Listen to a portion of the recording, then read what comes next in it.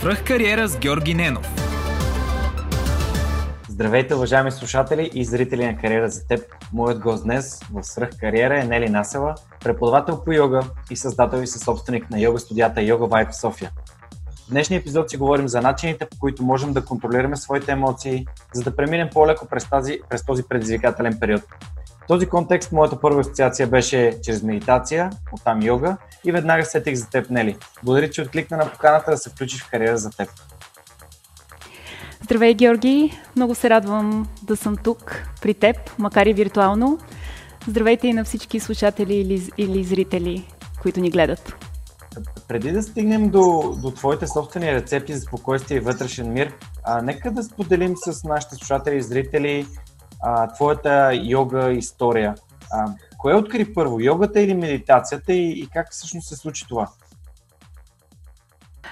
Знаеш, че се занимавам с корпоративно право близо 15 години. Започнах с медитациите много отдавна, много преди това, близо 20 години вече. Съвсем случайно по книга, която намерих. Беше на английски, в България нямаше преведена достатъчно литература по въпроса тогава. Съвсем обикновена, проста книга с лесни техники по медитация. Започнах да ги прилагам в ежедневието си и усещах огромна промяна ежедневно.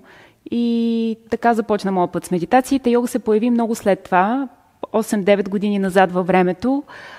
И нещата продължиха по своето естествено развитие. Защото йога в модерния й вид всъщност представлява медитация с движение. Страхотно.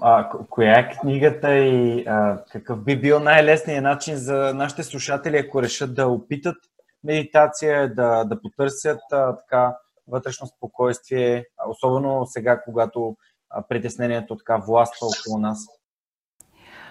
Със сигурност, ако трябва да уча някой на медитация, което докато работеха студията ни ми се случваше да правя почти ежедневно, няма да препоръчам тази книга.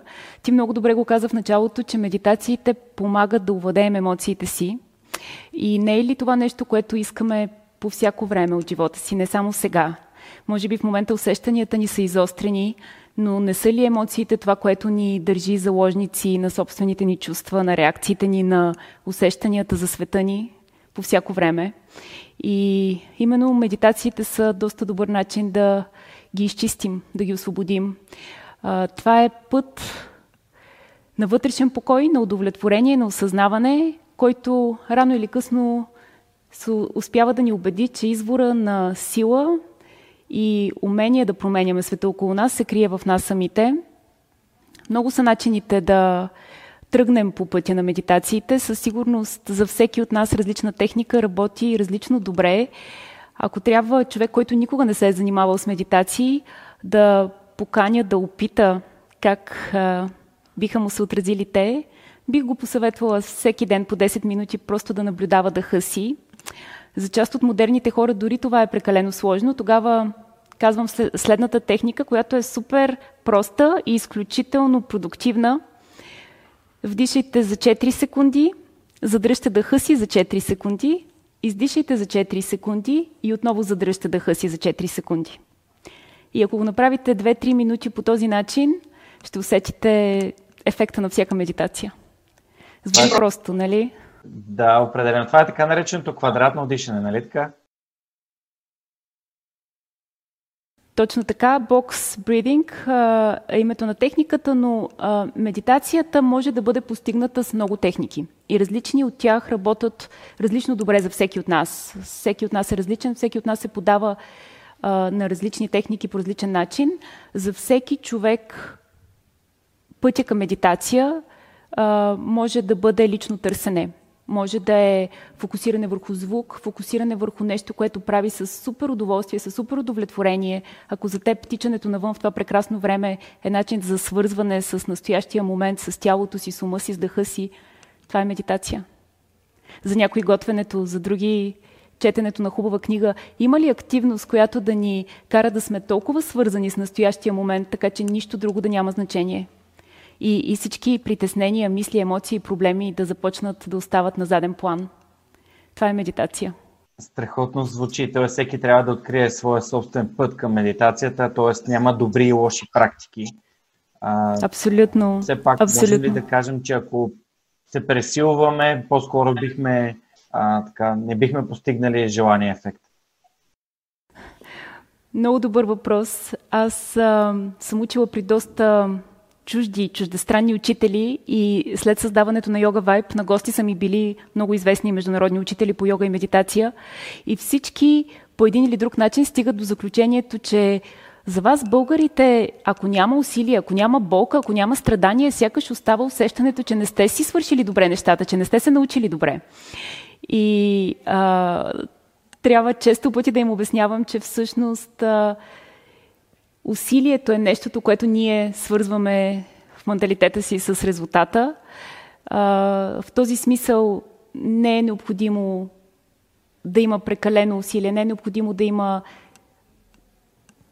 толкова дълго отделено време или нещо, което ни кара да не се чувстваме добре. Точно обратното, медитацията цели да ни даде усещане за свобода. Ако не се чувстваме добре в тялото си, ако има болка в тялото ни, ако не седим добре, ако сме гладни, ако нещо през деня ни е притеснило, няма как да медитираме. Медитацията започва от състоянието, в което се чувстваме спокойни, в което се чувстваме удобно, в което се чувстваме комфортно. И от тук ума се тренира по същия начин, по който тренираме тялото си, по който тренираме мускулите си. И с време, когато натрупаме повече опит, състоянието на медитация започва да става естествено. Тоест всички тези техники са път да ни научат как да влезем в състояние на медитация. Когато се научим как да го правим, те не са нужни. Няма нужда от тях, просто отделяме си време за медитация и не влизаме в състоянието веднага. Да те върна малко назад, когато сподели, че най-простият начин за медитация е да наблюдаваме дъха си.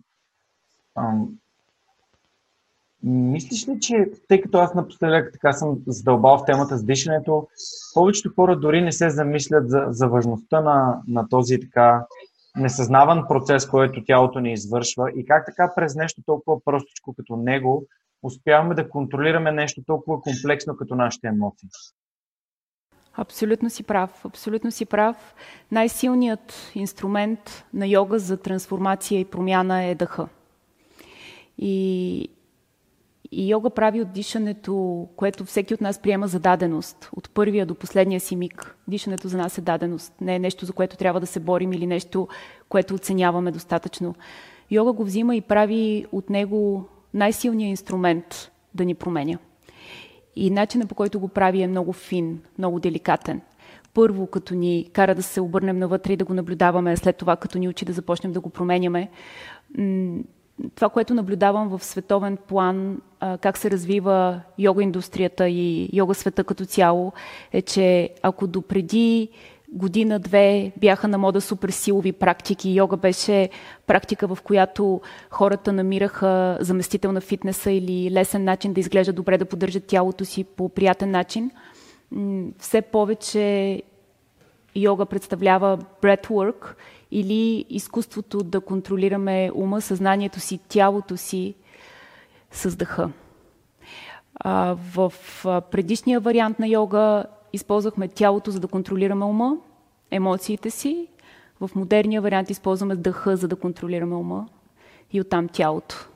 Много голям е напредъка в светоусещането на хората в тази посока и много хубаво, че и ти си го видял, макар да се занимаваш с нещо съвсем различно. Тъй като разгледах твоя личен сайт и там определяш йога като само един от начините да изразим любов и благодарност към живота си. А това ли е йога всъщност за теб? Начин да изразяваш благодарност и любов към живота си?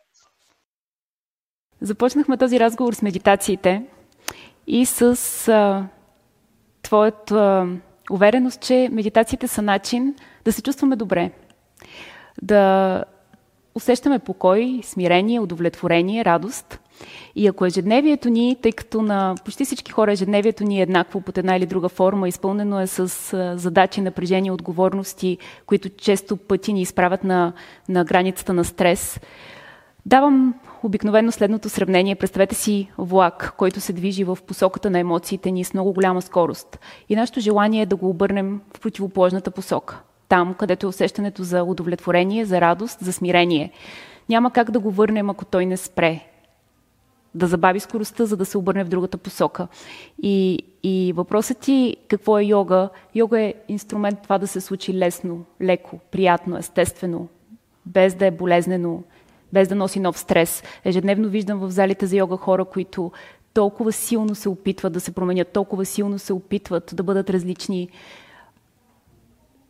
Трудно ми е често пъти да ги уверя, че не е това начина те да се погрижат за себе си. И йога е един от начините да изразим любов към живота. Движението е друг начин да изразим любов към живота. За всеки от нас то може да е различно. А ти самата току-що сподели как виждаш хора около теб, които така... Аз те разбирам, тъй като съм посещавал много йога практики, хора, които насилват себе си и телата си да правят неща, за които още не са подготвени и по този начин създават стрес. Ти как взе решение да станеш преподавател по йога и да помагаш на хората да открият това спокойствие и благодарност към живота и към телата си? Когато нещо е толкова важно за теб и е помогнало толкова много на теб в правилна посока, в позитивна промяна, е много трудно да не искаш да го споделиш на останалите. И вярвам, че същата причина и тебе те е водила, когато си взел решенията за собствената си промяна и за нещата, които правиш в момента, когато нещо се оказва толкова ценно за теб, самия и личностно толкова силно, искаш да го споделиш на другите, искаш да помогнеш на другите хора. Това е най-естествената реакция. Ти ме познаваш от преди Йога Вайб и желанието ми да преподавам тогава, наред с всички други ангажименти, които имах, беше, че ако нещо ме е направило толкова по-добра във всичко друго, което правя, искам всички да го знаят. Искам всеки да стане по-добър към себе си, към останалите, към усещанията си, към тялото си, към света. Абсолютно се препознавам в думите ти, Нели, и ти благодаря, че го отбелязваш. Наистина, нещата, които са ни помогнали на нас, сякаш виждаме как те могат да помогнат на целия свят. Това ли е начина да живеем в едно по-щастливо общество с хора, които повече се грижат за здравето си, физическо и емоционално и съответно са по-щастливи и живеем на едно по-добро място? Знаеш ли кой е начина? Тъй като самата аз мисля върху този въпрос доста време. Начинът е като спрем да се борим. Спрем постоянната борба на недоволство и на неудовлетворение към себе си, към останалите, към света, към всичко, което не зависи от нас, към държавата, към хората, които са ни шефове или ни управляват, или към всеки друг, към човека на улицата, който срещаме дори. Това е верижната реакция на неудовлетворение, която сякаш сковава обществата в момента. И момента имам предвид не този специален, различен момент, в който сме всички сега по принцип. Момента, в който се намираме сега сякаш като гигантска лупа направи някои процеси видими на повърхността. Всичко, което е съществувало преди това и не сме искали да признаем или сме замитали като ненужно или не толкова важно, сега излезе толкова ясно и толкова активно. И е крайно време да разберем, че няма смисъл да се борим, няма смисъл да критикуваме и да не приемаме, а просто да започнем работата на промяната от себе си, отвътре навън, от нас самите към другите. Приемането ли е това, което толкова много ни липсва, за да бъдем по-щастливи наистина според теб? Приемането е една от основните цели на всяка медитация. И приемането не означава смирение, не означава болка, не означава приемане на нещо, което вярваме, че не е правилно, справедливо или морално. Приемането означава съгласяване, че каквито и да са обстоятелствата около нас, ние имаме избор. Имаме избор как да ги приемам, имаме избор как да реагираме на тях и как да продължим. И тогава отговорността, която поемаме за реакциите, емоциите, мислите и действията си, става наша лична отговорност. И от тук започва приемането и промяната ни. Не мога да го кажа по-добре. Личната отговорност е нещо, което за мен променя света просто. И се радвам, че и ти мислиш по този начин. А в момента всички йога студия, включително и вашите, фитнес залите и другите спортни съоръжения са затворени. Смяташ ли момента за удачен хората да могат да проверят дали могат да научат нещо ново за себе си или за йога чрез по онлайн, в онлайн видеята. Вие в момента развивате и онлайн платформата на вашето студио и как така хората могат да избират и да проверяват нови начини за възприемане на света и за движение и за емоционален контрол. Абсолютно. За толкова кратък период от време познанието на целия свят по отношение на йога, медитация, дихателни техники или всяко друго духовно израстване, усъвършенстване станаха достъпни за всеки, по всякакъв начин от целия свят. Както моите ученици могат да учат с мене, да правят класовете си онлайн, така те могат да учат с моите учители, с учителите на моите учители, ако са живи. Така че всичко стана толкова достъпно, което също е огромна отговорност, защото от всякъде ни заливат толкова много информация. Усещането е това, което трябва да води всеки един, къде е мястото, откъдето информацията е най-релевантна и най-истинска, като усещане за нещо, което го подобрява, прави по-добър, променя. Как се стигна до създаването на йога вайб? Ти сподели, че всъщност си адвокат, имаш корпоративна кариера. Как реши да създадеш йога студия и то в такъв мащаб, и то в България? Много е странно, че никога не съм искала да бъда йога учител и никога дори не съм искала да имам студия. Понякога нещата се развиват без дори да ги усетиш, когато вървиш в посоката на усещанията си. Когато преподавах йога и исках много хора да разберат това, което на мен ми е помогнало, залата винаги беше малка, знаеш, рядко побираше хората, които искаха да влязат в класа. И така се появи идеята за модерен тип йога студия, които да са широки, чисти, просторни, светли, където да няма религиозни знаци, където всеки да е добре дошъл, без значение дали е гъвкав или не, без значение колко слабо или силно е тялото му, без значение от възрастта. И концепцията на студия Йога Вайб беше, че всеки има нужда от грижа. И тази грижа започва от себе си. Няма какво да дадем на хората около нас, ако не сме отделили време да се погрижим за себе си. И поставихме на първо място клиентите ни и техните очаквания, техните нужди, техните изисквания. И затова всичките тези години, в които съществуват студията, се променяхме многократно, за да удовлетворим желанието на клиентите ни. И когато се наложи да затворим всички студия на 13 март вечерта, за много кратък период направихме студиото си виртуално и клиентите ни продължиха да практикуват. Това беше голямо удовлетворение и за мен, защото отговорността, която носим към всичките над 100 професионални инструктори на студията ни, също е голяма. И необходимостта да им създадем условия на работа остава. Затова съм изключително благодарна, че навика, който създадахме у хората за грижа, продължи. Сега в тези предизвикателни времена не е ли точният момент ако сме забравили за тялото си, за ума си, да му дадем грижа, да му дадем внимание, да го раздвижим, да го нахраним с качествена храна и с повече и по-качествен сън? Не е ли перфектният момент да започнем не от утре, не от понеделник, не от следващата година, точно от сега физически и емоционално да се грижим за тялото си? Така е. Още повече, че сега всички оправдания сякаш ги няма. Това, че нямаме време, че много бързаме, че не сме се наспали достатъчно, че е трябвало да отидем на работа до късно. Много се надявам хората да използват умело времето, което имаме на леко забавяне, за да се обърнат навътре към себе си и да се погрижат. Знаеш ли колко интересно, ако сърчнеш в интернет кое е най-здравословното упражнение за тялото на света? Ще излезе разходка, вървене. Защо? Защото е нежно, финно. Когато искаш да се погрижиш за нещо, не се грижиш за него с усилие, с насилие, обратното.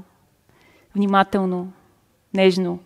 И прекрасна възможност хората да се обърнат по този начин към себе си и да се погрижат и да усещат кога от какво имат нужда и всеки ден ще е различно. Един ден ще е силова тренировка, друг ден ще е просто медитация и дихателни техники.